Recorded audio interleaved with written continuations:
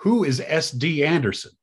I don't remember. I changed my name somewhere. I think I was making fun of like really astute people who they make sure, like, say they go by their middle name, Oh yeah. my case Daniel, but they make sure they leave that first initial, or they like do first and middle initial as their name, and but it becomes a thing they only do after they achieve like a certain status in life. Then they do that.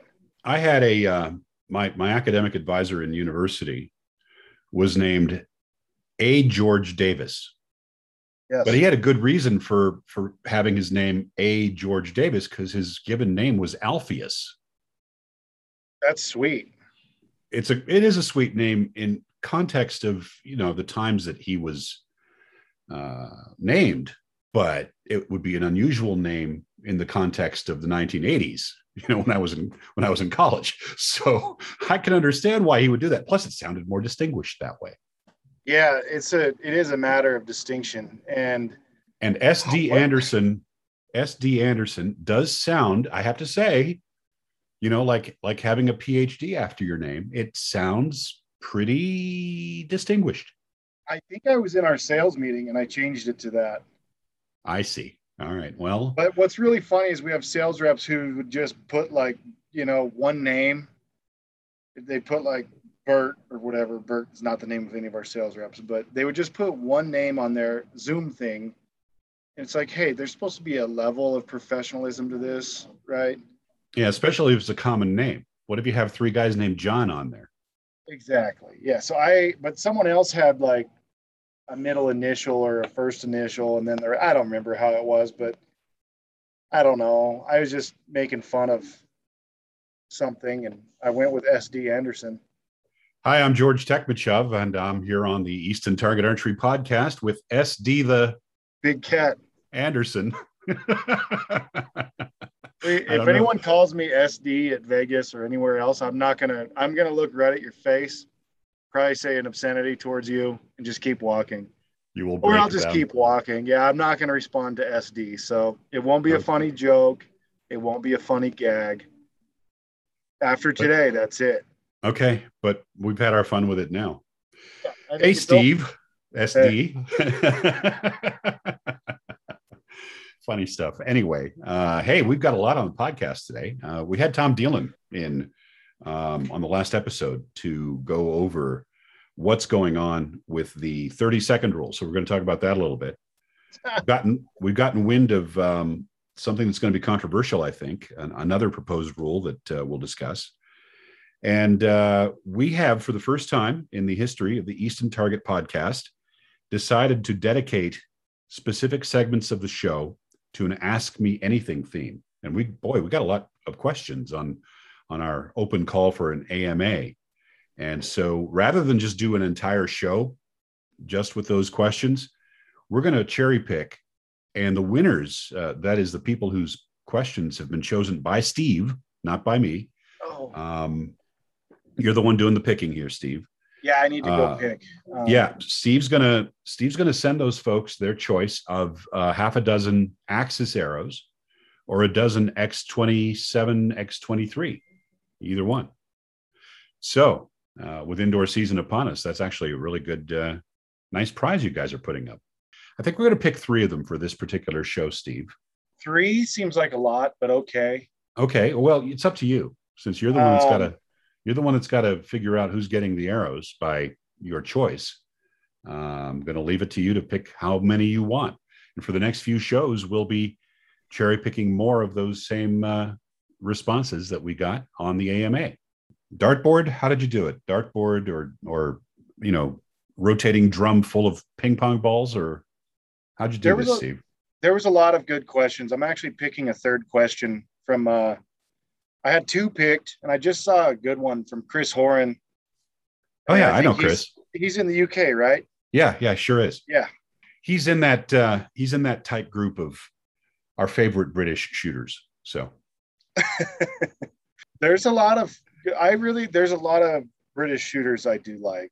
there are They don't seem to hold any disdain for me as an American, which is not nice. not to your face, no. Yeah. they're very kind. So generally. All right. Well, I've just lost the questions now. Well, we'll find them again. Okay. So I know you don't listen to the podcast, so you probably didn't hear what Tom had to say, but in general terms, the biggest bee in the bonnet of a lot of shooters right now is this 30-second rule instead of 40 per arrow rule that's been passed by WA Congress. And, just to recap, back at the Congress that was held, and I misspoke. I said passed by Congress. It's actually passed by the executive board. Congress did not pass it because that's not the kind of thing that they would actually vote on. But they did ask Congress for their opinion, and 120 people said yes, and 90 people said no. So 120 is more than 90. And so that was the feedback that the executive board had when they went to their meeting, which took place last week, and decided to proceed with cutting down the 30 seconds down, or rather cutting down 40 seconds down to 30 seconds. And I know you've got some insight on this because you've had some members of that board actually ask you about it, I guess, after the fact. I think we've shared our thoughts on this before. We've said this is not going to affect the elite shooter, but it could affect the club level shooter. It will have an effect on the elite shooter, the elite level shooter, but they'll overcome it. People will have to take a 9 at times. They'll go, you know what? I don't have time to screw around with this. I'm going to shoot a marginal shot here. I know I'll shoot a 9, whatever, move on. I'll tell you, I'm not going to be terribly concerned if they decide to reverse this, or surprised. I won't be surprised if they decide to, reverse this.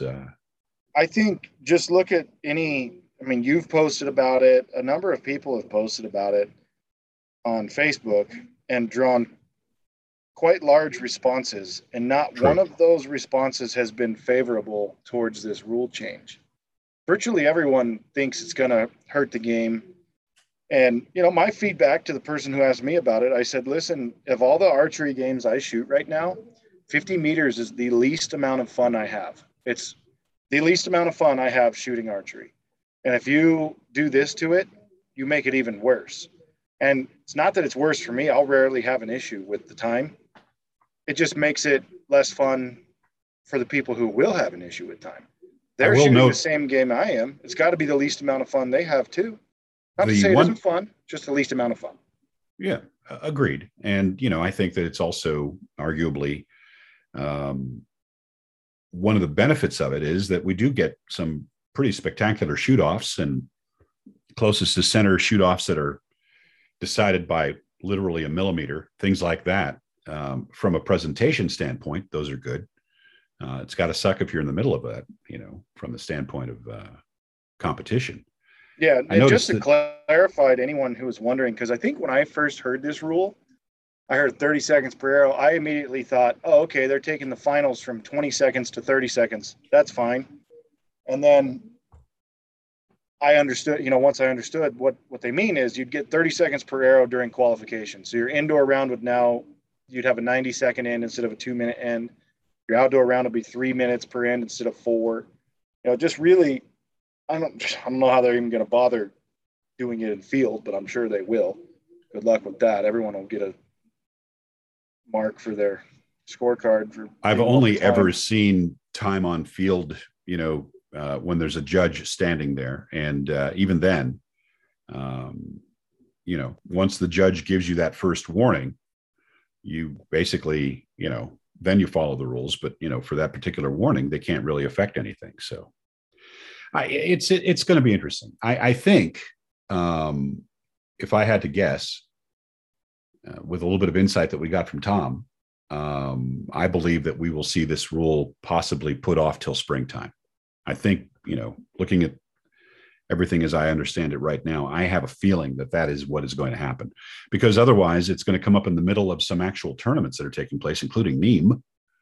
And you wouldn't want to have day one at Nîmes with one set of rules and day two with a separate set of rules. And I think that would be one reason why they might decide to put it off till, say, April, something like that.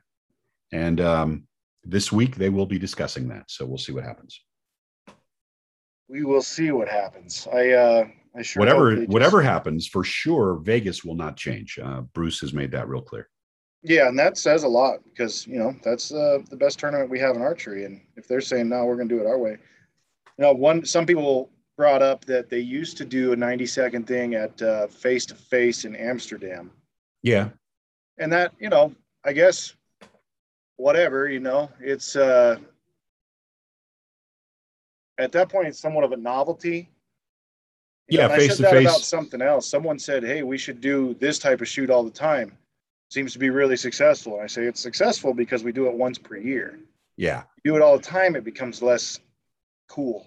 Yeah, similar to what Rob's doing with the what is it, the 11 ring, 12 ring, whatever he's added to the targets that he's got for the Lancaster shoot. Yeah, the 12 ring. Yep.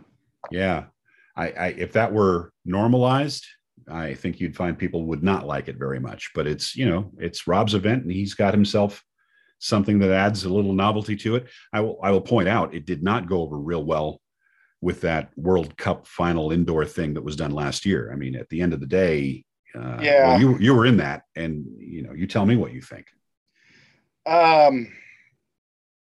I wasn't in that one. Linda was, but sorry, Linda was. Yeah. Yeah, just watching it felt like, okay, it's not a bad concept, but the archer who's leading should be picking whether they go first or second.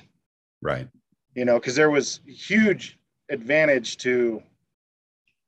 I mean, it can go either way, but there's obviously advantage to knowing if you need to shoot for that little 12 or not. And at Rob's tournament, he has always allowed the archer leading, or the archer that's ranked higher, I believe. I don't remember.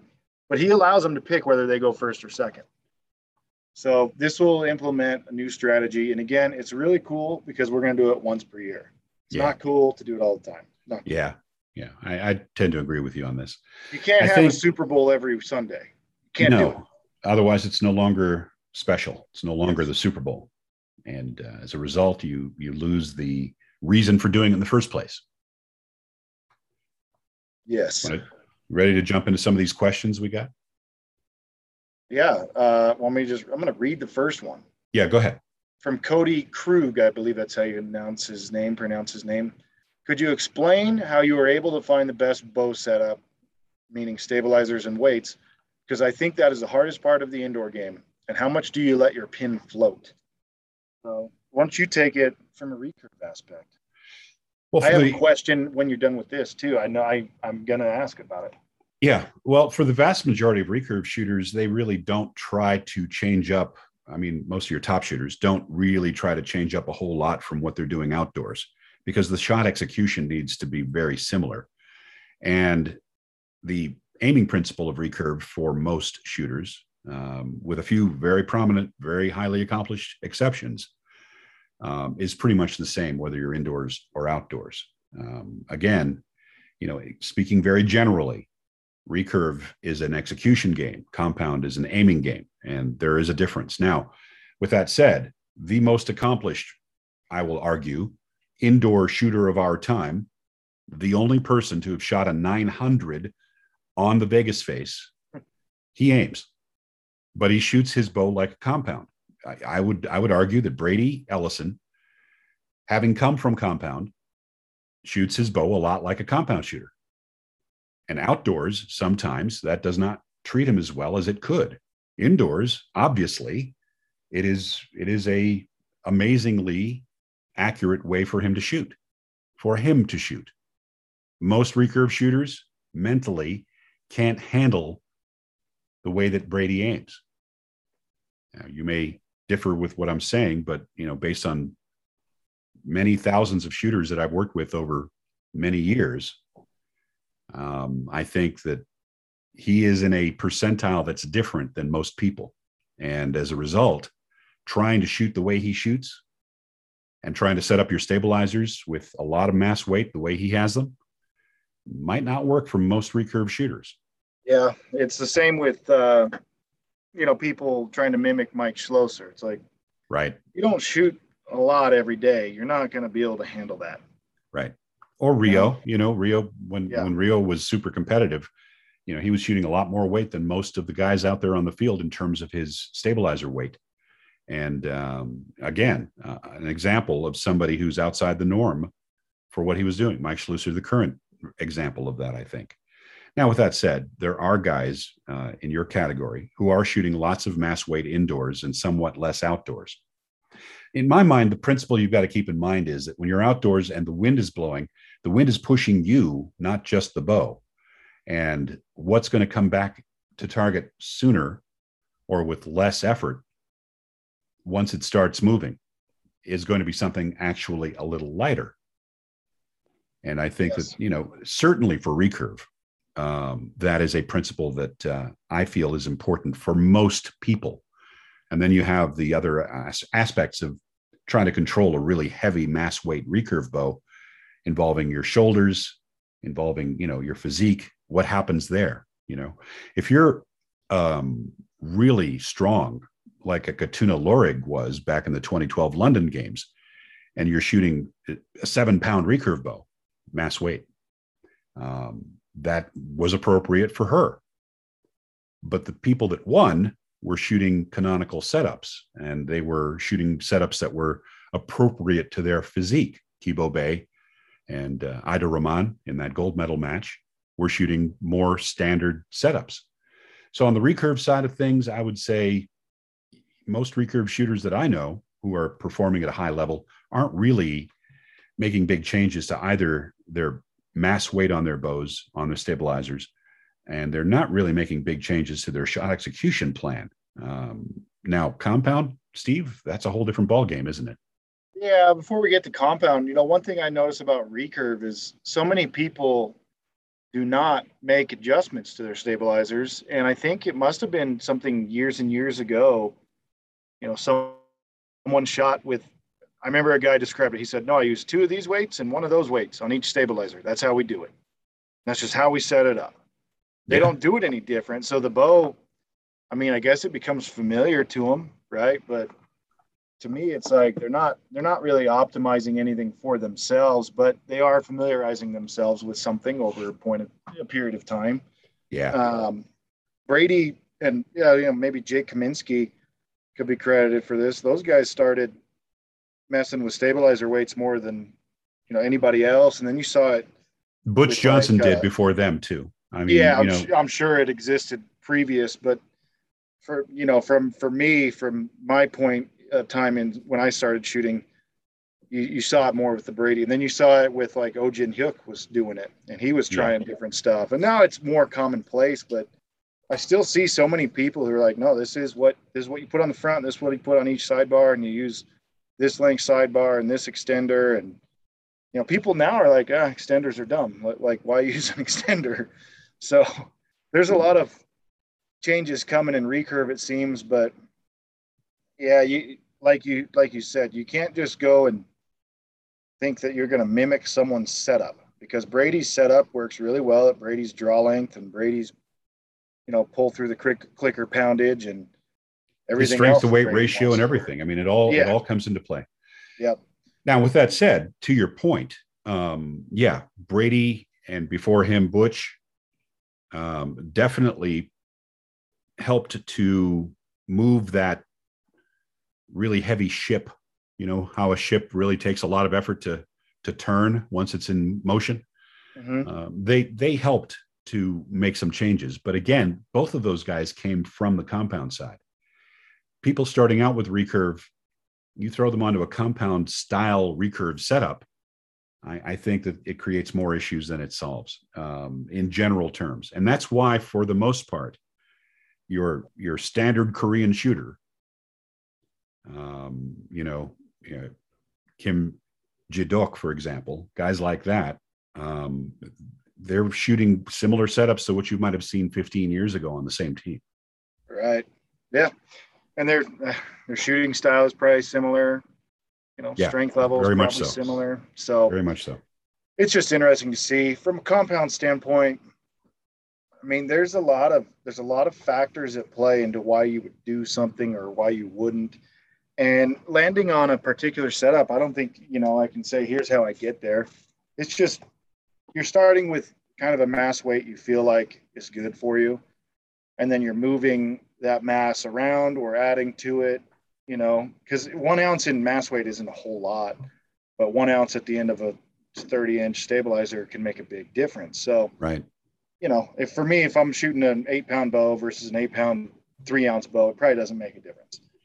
So now I'm, starting about the right mass weight, and you're kind of not changing that over time. Once you've developed a shot process, once you're in shooting shape, and once you've kind of, you can go from bow to bow to bow and pretty much know about what that mass weight is going to be.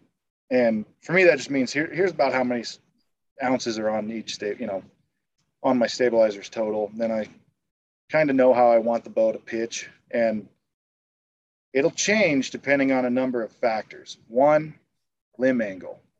So if the limbs are more upright, if the limbs are more parallel, you'll get a little bit different feel out of the bow. You might need to put, for me, it's usually more or less on the front. And that's kind of what I'm working with. A little bit more on the front, a little bit less on the front. And if I need that effect to take greater, if I need that to have greater effect, I might say, all right, I'm going to take one off the front and put it on the back. Now I've taken that one off the front and I've leveraged the back a little more. So it's kind of a double action thing there. But, I'm pretty slow to make changes. And you just got to examine what is happening with your shot process. I think the greatest thing you can have in your arsenal is an understanding of how to diagnose something and then what to do to correct that. So a lot of people can see like, hey, my bow's, feels like I'm shaking left and right. Okay, well, how do you fix that? And not everyone knows how to do that. So I'm kind of just looking at those things once I get to initial setup and then moving it as needed from there. And, say I'm like, oh, I feel like I need a little more leverage on the front bar. I don't want to add any more weight to the front bar. It's already kind of hard to handle. So I might drop the back bar down a little bit. Change the angle. Yeah, change the angle of the back bar, which effectively moves that center of gravity forward. Yep. Little things like that. Like when we switched from from the Prevail to the Invicta, that grip angle is a little bit different. So that caused a little bit of a need for some more weight in the front. A lot of us who were shooting, like say I was shooting 18 ounces on the front bar. By the time I got that one where I wanted it, I had 21 ounces on the front bar.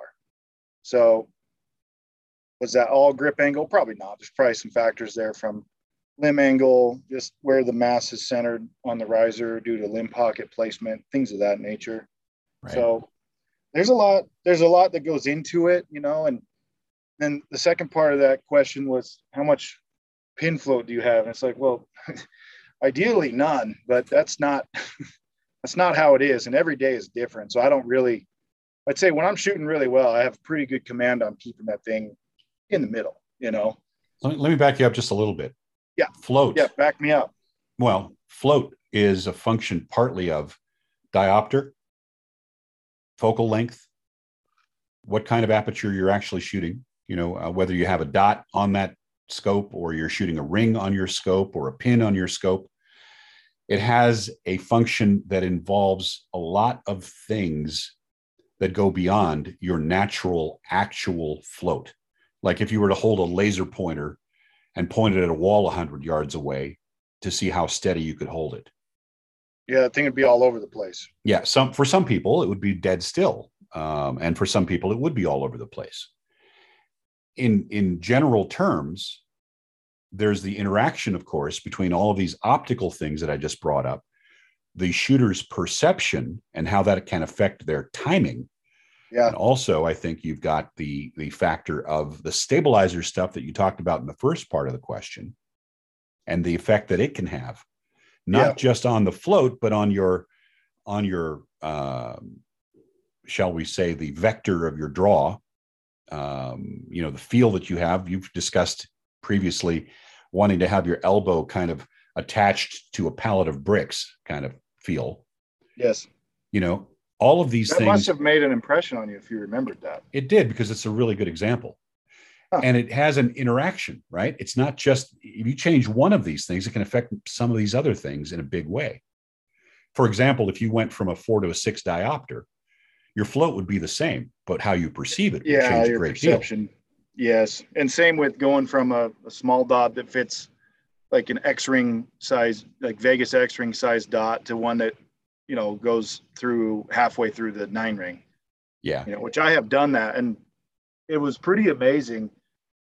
I preferred a small dot for a long time and I always shot a fairly small dot. I always said it fits inside the Vegas 10. And then, one time I was just struggling. And Paul Tedford's like, hey, just try a bigger dot and see what happens. And my timing and just my whole I guess you would say, like I really settled down immediately just from a new visual. I was no longer in a rush to try to fire the shot. It was much more relaxed. And then my aim got better because of it, Sure. So, and again, that's a perception thing because your actual float probably didn't change at all. Yep. So there's a huge component to getting your aperture and your brain working together that will benefit that float that we're talking if you find about. the right one. Yeah. And, not to digress too much, but, things like this 12 ring that Rob's introduced for this tournament, that is going to affect some shooters from the standpoint of the type of aperture that they use, because some folks who are using a dot that obscures the middle, they're going to have to rethink that if they're planning to shoot that 12 ring, aren't they? No, just got to know how to sight in. So hold over it is what you're saying. Yeah, you go, all right, to get from, where I want to aim to the 12 ring, I need to move it, 40 clicks. All right, just do that. And then aim in the same spot and fire that arrow. And then remember to aim it back or move it back. Yeah. Okay. That's an important point you've brought up. You're not actually going to aim at that 12 ring. You, in your case, might have a different mark on your bar and move to that. Yeah. If it were doable, Rob would want to print targets that had a randomly placed 12 ring, some low, some high. Yeah. That would prevent the strategy that you just described. To a point, it's still, obviously you don't want to move it further out in the rings than, you don't want to say, all right, this time it's in the 6 ring and last time it was in the 8 ring. Like that wouldn't be fair to most people, but there's still a way to get around it, but it would make it a little tougher, right? For example, move it around a clock face, have it the same distance, but one's at 12 o'clock, one's at 6 o'clock, one's at 3, and one's at 9, maybe. Yeah, and then you could certainly pattern them all and say, all right, I need to move this many clicks, but I'm not about to do that in lighting that I don't know. If you say, all right, it's up and down, sure, I'll do that. That's not a problem. But left and right's a different matter. Yeah, I think left and right's a different matter. And, you stick one at 7 o'clock, now you got up, down, left, right, all of it involved. And you probably just want to aim at the thing and shoot it. So yeah. Now, see, that's an interesting insight you've given me, because my perspective has always been aim at what you want to hit. And your perspective on this, you had a different strategy in mind. And that's an interesting bit of insight. Well, Greg Poole was doing for a little while a thing called Tea Time Archery, and he had brought that up he wanted to do a indoor round that you basically had these little dots on there, and you'd pick where you'd call your shot. You'd say, oh, I'm shooting for an eagle or a birdie or a par or whatever. And he initially had all 3 spots had the same pattern of dots. So there was like 3 groups of this target, right? Just like we have today. And within that group, there was 3 different dots. And I said, hey, you got to move that around, or I'm just going to sight in at the biggest one to hit the smallest one. I'll aim comfortably and I'll hit that little one because it's like the size of an X-ring. I'll hit it more often than not. And he went, oh yeah. So then he moved them so they were randomly, placed, and that was a good way to do it. But anyhow, never really came to be with that round. And now looking at Rob's, it's kind of the same thing. I would want to know. I at least want to have that in the bag. I'm not saying I would use that if I were up there and I felt like I don't know if I'm sighted in or not. I haven't shot good enough to figure that out. I'd probably just aim at the thing. Figure if I had an idea of where I was hitting rather than I think I'm 4 clicks high as is, and now I got to do this. Okay, is that actually right? Or Try to just aim at it and try to hit the stupid thing. Yeah. So, all right. Game time decision. Do you suppose that covers the question, or was there another element that you wanted to bring up? You know, I've just, like I was alluding to, I mean, we talk about float, like the bow doesn't move, right? It's us. And I've had people tell me, like, well, this bow, you know, it wants to aim low. I'm like, no, that's definitely something you're doing. They're like, no, it's definitely this bow. I never had problems with my other bow. I said, okay, so if I put that bow in a hooter shooter, it's just all of a sudden going to aim low. And they're like, okay, well, no. I mean, so it's something. It might be working against you in some regard. Interaction. There's an interaction going on. Yeah, but that can be figured out. Sure. So I think you want to just, like you said, if you get too crazy with it, it's just going to be hard to bring it back. On days when you're tired, it's going to be really hard to get the bus to park, right? So yeah, the other element of float, of course, involves timing. You know, some people have more float than others, but manipulate their release differently, and as a result, timing can come into play. That is, you know, allowing the shot to go off and magically get your release to go off at the same time. Sometimes it's not quite so magic; it's an actual punch. but you know, I mean, that's a legitimate way to shoot. Some guys have won that way. We have certainly seen it come to play recently. It's just real hard to keep it going for a long time, I think, is the real issue for most folks. Yeah. So to answer that question specifically, I mean, I can't answer that question. You know, Jesse Broadwater, he doesn't float. He's been aiming in the middle of the X-ring his entire life. He's never aimed anywhere else. Yeah. For me, like, I somehow get to the X-ring and I somehow shoot the shot at that point. It's like Michael Scott, somehow I manage, you know? So it's just, you got to figure out where you're at. And when you find, like, oh, hey, today's a better day. Like, why is it a better day? Did you wake up on the right side of the bed? Or, you know, again, that cause and effect thing, knowing what you're seeing, what the issue is, or what the tendencies are, and then knowing how to cover up those tendencies or fix them. That's the hugest thing. So yeah, I'll throw out one comment. First learn to diagnose. Exactly. I will throw out one comment, and that is too much scope power, too much diopter can generally create a cascade of problems that have nothing to do with actual changes, but by changing perception. And, you know, that can be something to keep in mind. And it's been popular lately. I see all these people like, oh, I've got an 8X lens. Or some people say I've got a 10X lens. I'm like, that's like a 1.25 diopter or whatever. You know, like, that's insane. And I can see an application for that. Maybe shooting rubber deer. No, maybe. No, you want to go the other way. You want like 4 power. Yeah. So, because you got to gather light and be able to see. Yeah. So what's the purpose? What are these people trying to accomplish? I don't know. I don't know what their problem is. maybe they're ahead of the game. It's hard to say. You know, at the same time, I've seen what some lens manufacturers call a 4 and a 6 and an 8, and then I look through mine and I'm like, well, that doesn't look the same. So I don't know there. You know, it's one of those things. Get a reputable brand and stick. What I like to say is, you know, stick to that. Like, I like to have a few on hand. It's expensive, yes, but it's nice to have a 4, a 5, and a 6 and be able to go between them and say, you know what, I need this today, and I'm going to shoot this for a while and see what happens. Might have to get Chuck Cooley on the show to address some of this stuff. You know, Chuck being the guy behind some major scope brands and optician, sure, understands these things very, very intimately. I think it might be valuable to get him on. So maybe we'll reach out to him. And he's a listener of the show. Yeah. So, because if I really wanted to know the specifics of something like this, he'd be my go-to guy. He understands this better than anybody else I know in the sport. Yeah. All right. You got another one? Yeah. What was this one's probably for you. And I mean, I kind of know the answer, but it's for you more. From Guy Matskin. I know Guy. Yeah, a good friend. He just got back from a tournament in Cyprus, brought his team there, and they did pretty well.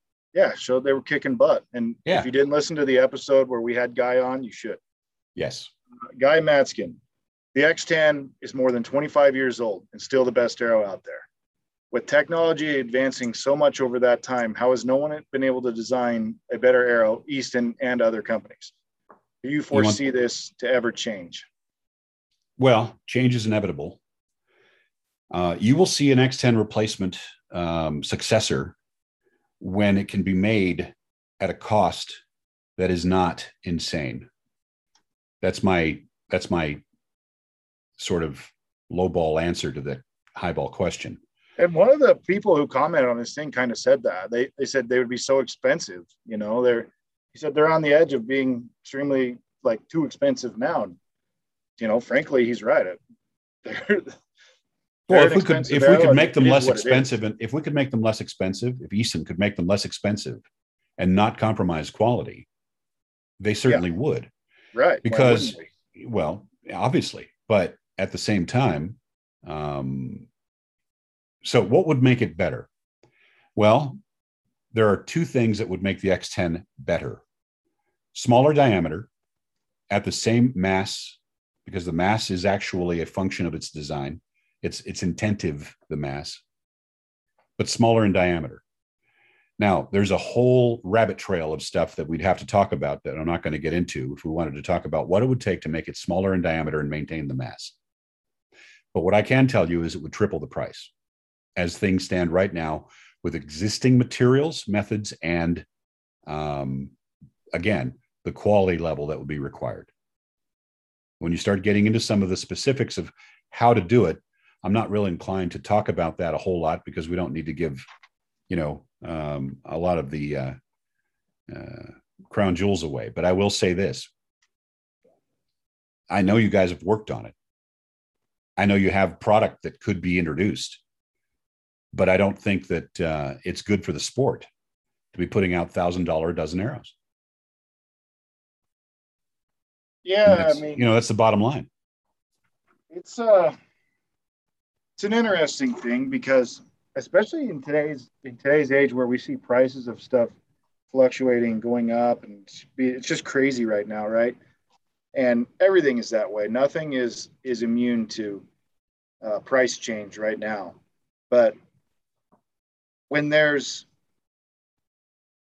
I don't think there's a replacement, like a comparable product for an X10. There's certainly arrows that people can fire out of their bow, but it's pretty obvious that none of them work like an X10 does for its intended purpose, which is Olympic recurve archery. And there's a number of reasons for that. It's not just the mass; it's the calibrated spine value for each arrow, the custom spine profile for each arrow, the way that it's made specifically to function out of recurve bows and the frequencies that those recurve strings generate.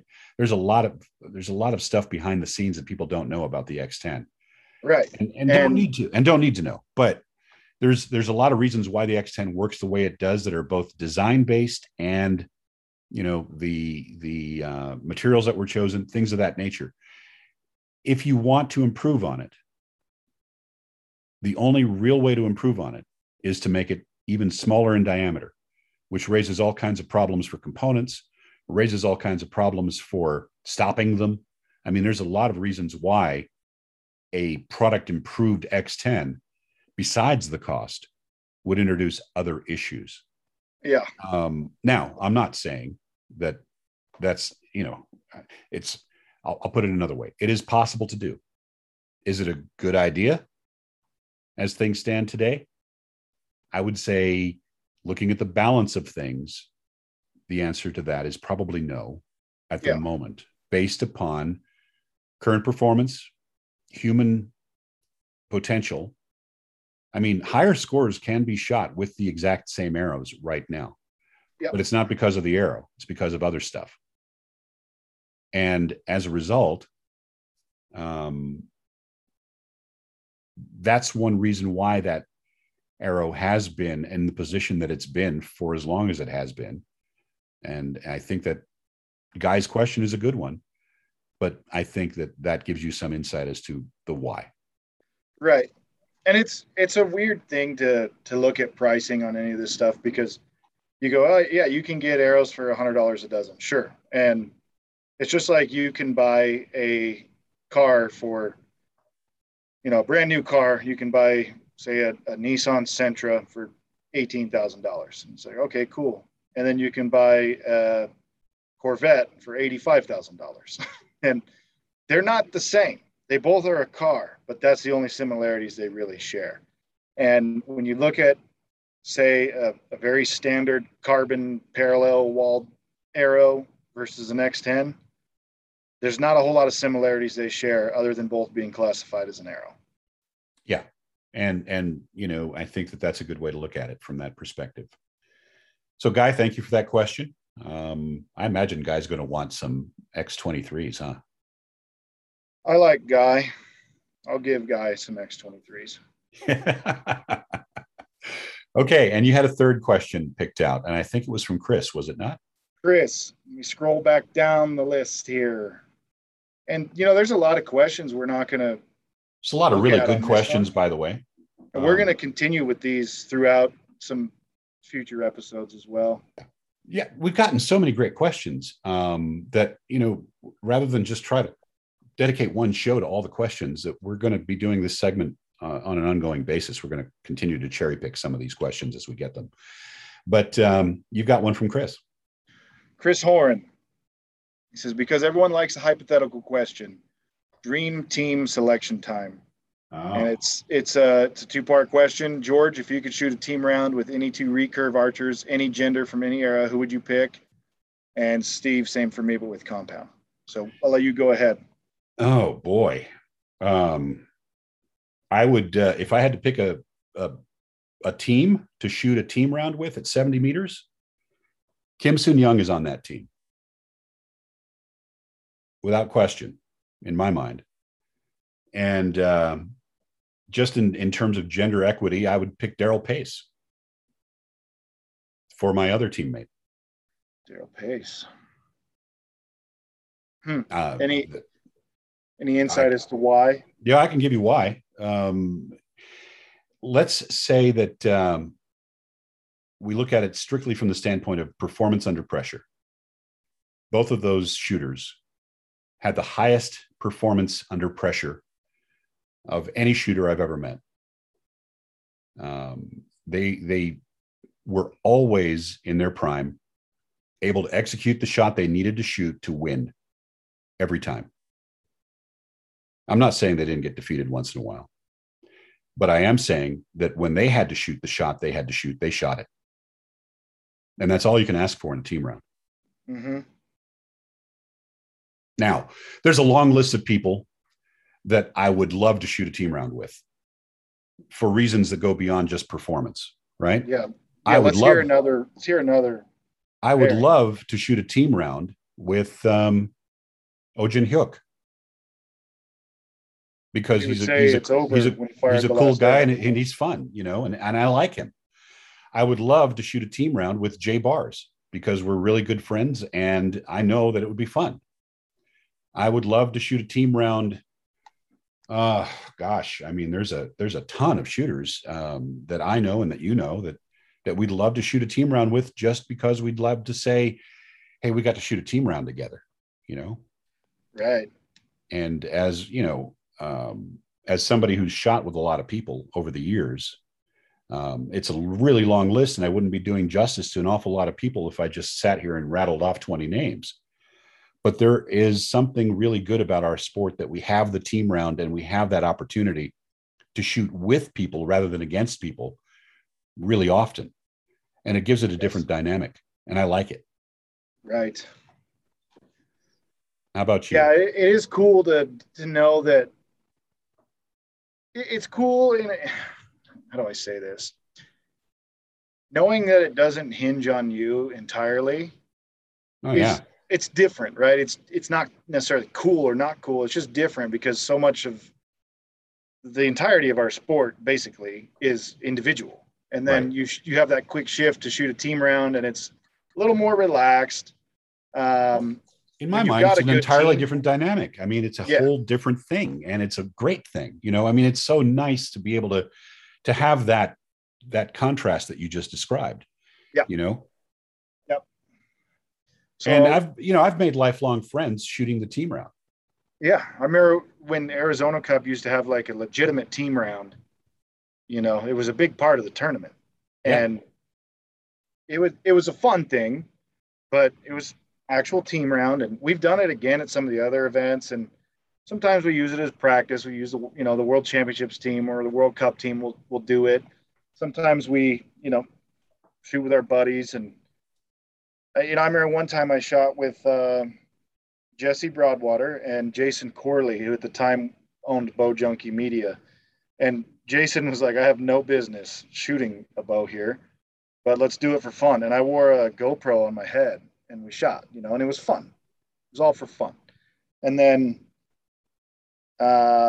shot some of those like with Kevin Wilkie and Roberto Hernandez. And that was just a good time, Again, Arizona Cup, nothing crazy, just actually, talking yeah, smack. yeah.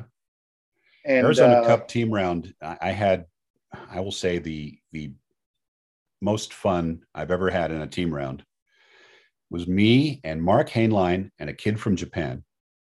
A kid from Japan. And we were up against, in the finals, Don Rabska, Hiroshi Yamamoto, and Simon Fairweather. oh, And do you think we expected to win? no, but I think you probably gave him the business. We did win. Yeah. With the last arrow, I had to shoot a 10. And I got that shot off. Just as the light was about to change red. And it went right in the middle. And the reaction from one member of that other team was something priceless. I loved it. And I'll just leave it at that. But it was maybe the most fun I ever had shooting a team round. Sometimes you can do pretty cool stuff in a team round when nobody expects you to. Yeah. Yeah. It's where a lot of big upsets take place. That's what I was driving at. Exactly. Like the Kazakhstan Korea match. Exactly. Like there's power in numbers in the team round, and even though the other team has the numbers as well, it can come together at the right moment. You can have those magical moments. So I would, if I were picking compounders, there's a couple situations I'd want to pick. First, I thought about this. I was like, well, I'd pick Braden Galantine and Chris Schaff because we already won a world championships together. Pretty good team. Yeah. I think we lost one time, and it was kind of our own. It was a rainy match. We didn't even want to go out there. We did not warm up. We just went and shot, and we lost the match. Other than that year we won every match and we dominated. So that would be an easy one. Maybe a team with, say, my wife and like Jesse Broadwater or someone like that. That'd be cool. But then I thought about, in a very competitive environment, probably if everyone was in their prime, like Rio and Dave Cousins,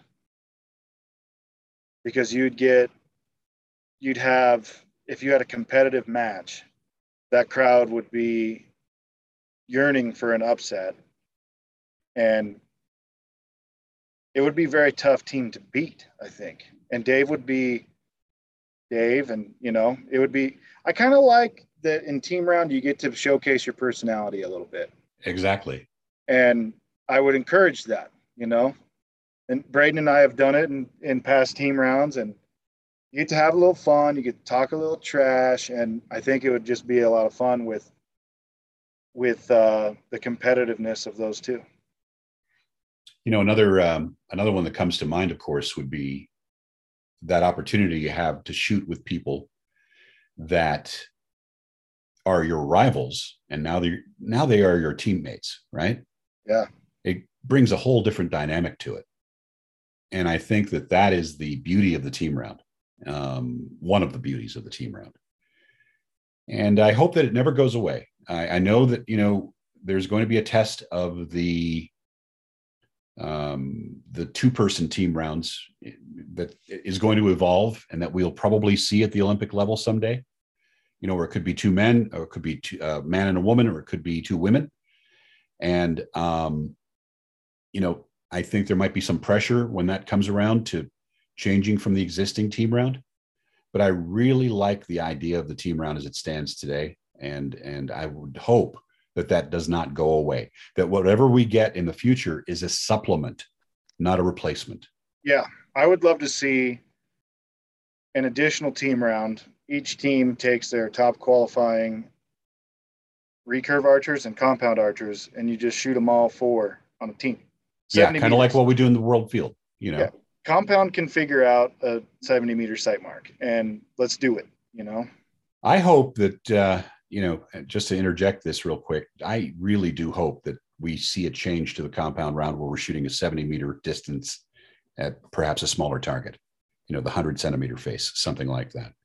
Yeah. I think that would be better for the sport in the long run. And I know it's going to be 4 years before they can do anything about it, but I do think that would be the next logical thing for them to really pursue.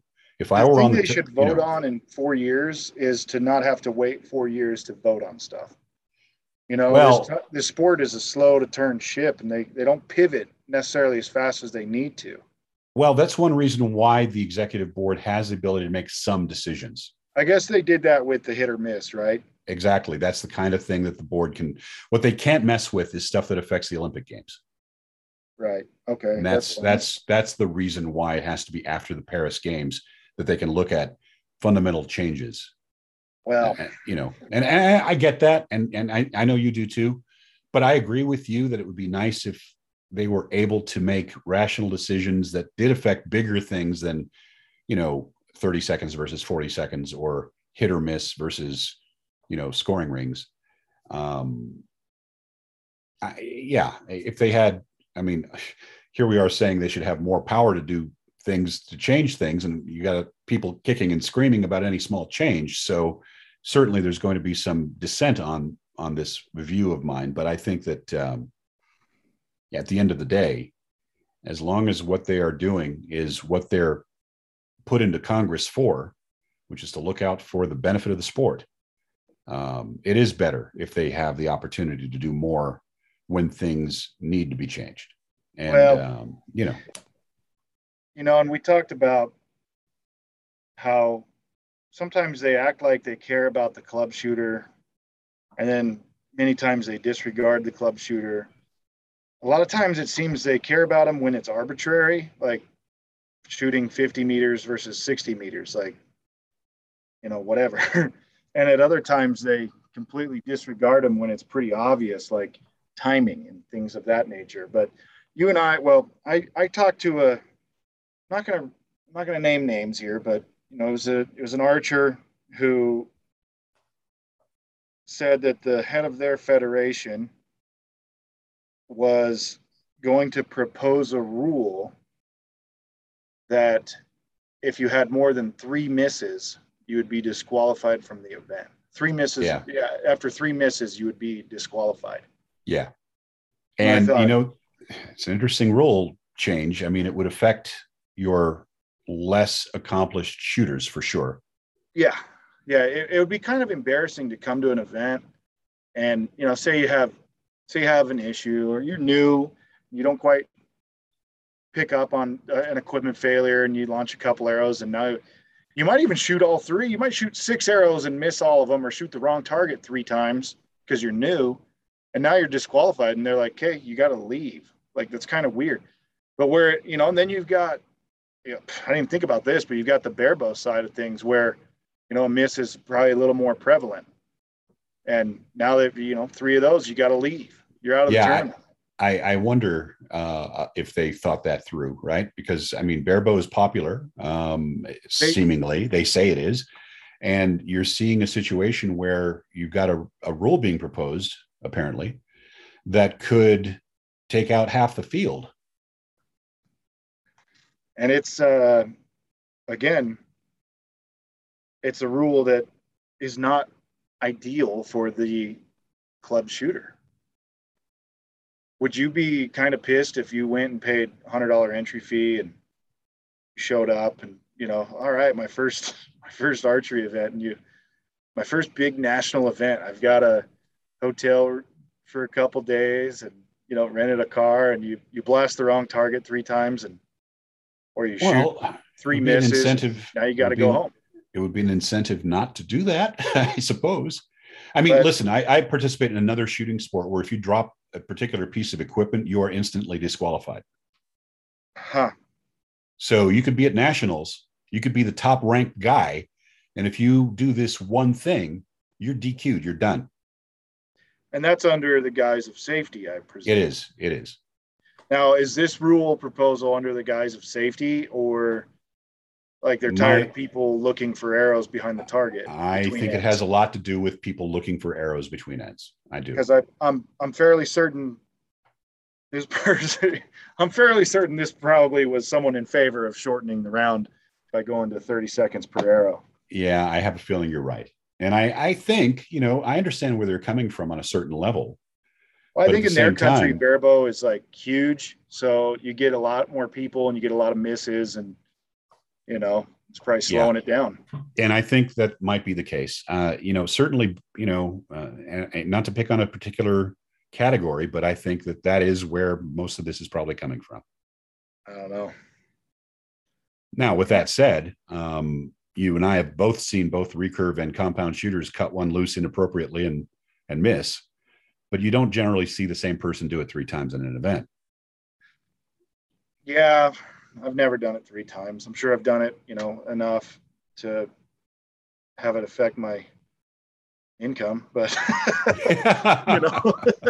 I've done it at the wrong time. I know I've done it at the wrong time, shot the wrong target, and that always hurts. But I do know one shooter who has the distinction of having shot a 2,000-year-old pyramid and a $40,000 clock in 2 separate events. Would that be no names, but it happened. Yeah, well, I think I know who it would be. Yeah, but that was a dodgy piece of equipment they were using, and their release was well worn, shall we say. Oh, and a car. They shot a car. So 3 in I think 2 seasons. At some point, it was like watching one of those display cars, the Hyundai that they put between the targets, yeah. See, I'm sitting there watching in Yankton, and I'm like, okay, this end is like decided, right? Say, I don't know if they're shooting recurve team round or whatever. I'm like, well, this end is decided. Someone should go ahead and put one in the grill of that Hyundai over there. Hilarious. With the vice president of Hyundai sitting there in the stands watching. Yeah. I mean, that would have been embarrassing. It would have been funny for us as spectators, but totally, not the right thing to do. There's no one else that would have thought that was funny in those stands. I guarantee it. Oh, I would have laughed so hard. But, yeah. All right. So I think that covered it for Chris's question. I think we got way over with Chris's question and into other stuff. So, well, that's our tradition here on the Easton Target podcast, Steve. Somehow we went from picking a team round to, hey, here's what we could do with team round. Oh, hey, now let's all shoot at 70 meters. Oh, hey, here's the rule. Oh, this is stupid. Blah, blah. So, well, this is an element of the show that comes free of charge. Pretty easy for me to get off task. It happens. Our next podcast will feature a segment with Bruce Cull, where we're going to get the skinny on Vegas 2021. And look forward to that because he's back from his big trip to Africa. I was thinking we should have Kevin Wilkie on the podcast too. I would love to have Kevin Wilkie on the podcast. That guy's got a lot of stories. Oh, yeah. A lot of stories. And now he's doing some cool stuff. He's working at Kuyu, which is a clothing manufacturer. And yep. They do some cool, they're kind of like the X10 of clothing. Is that so? I mean, in very many ways, yes. They're some of their high performance and sort of damn the cost. And I know that when KUIU was established, they made a big deal about using Toray fabrics and, the cutting edge materials, things like that. Yeah, I'm they sorry to use say, Toray. Kevin's a good friend of mine, but I don't happen to own a single piece of KUIU gear. I But thought you did. I don't, but I'm thinking maybe I should be looking at it now, huh? I thought you had some pants. No, I have cool pants. Cool pants. I swear you had some KUIU pants and you were like really, really pumped about your pants. No, I think we're talking about someone else. I don't know. I don't know. But I do know that they make some outstanding clothing gear. And I don't know what that has to do with target archery, but for sure, I would love to have Kevin on to talk about his target archery experience. And he's just such a great guy. I really enjoyed working with him the years that I got to work with him. And I think that that's a great idea for a guest coming up. He's got some stories, I'm sure he's got some funny stories about you and I. And unfortunately, he does. Yes. Yeah. So, all right. Well, we'll look forward to Bruce and maybe Kevin. And I like it. I'll leave it to you to. I'll leave it to you to see if you can book Kevin. And I've already got Bruce lined up. So let's make that happen. I've been kind of on a little bit of a roll with, finding some guests here lately. You have been. You've done a great job. So I don't know. I had some other ideas. I think I've run out of friends to have on the podcast. We have we had Jay on? Jay's been on, right? Jay's been on a couple times, but it's been a while, and there's no question that they're always some of the more entertaining segments. We've had Dick Tone on. I'd love to have him on again soon. I think that it would be great to talk to Rob Koffold and catch up with him around the time of his event. And, it might be interesting to see if listeners have ideas for who they'd like to hear from on the podcast. So if you navigate over to the Easton Target Archery Facebook page and you find that, I think it's stuck to the top, but if it isn't, we can make it sticky. Well, when we post this one, they can just comment on this post. Oh, there you go. Comment on the post for this podcast. Tell us who you'd like to have on the podcast, and we'll see what we can do. We have 100% veto power. There's some people we don't want on. This is true. I mean, I absolutely agree that there are some people that we simply would not consider to put on the podcast. Anyhow. We're not going to name names, mind you. But I can think of a few. Think of more than a few. Yes. Yeah. All right. What else do we have to talk about? There's something we were going to do today. Oh, was there? I don't know. There wasn't there? No, you're right. There was something really important. Probably not.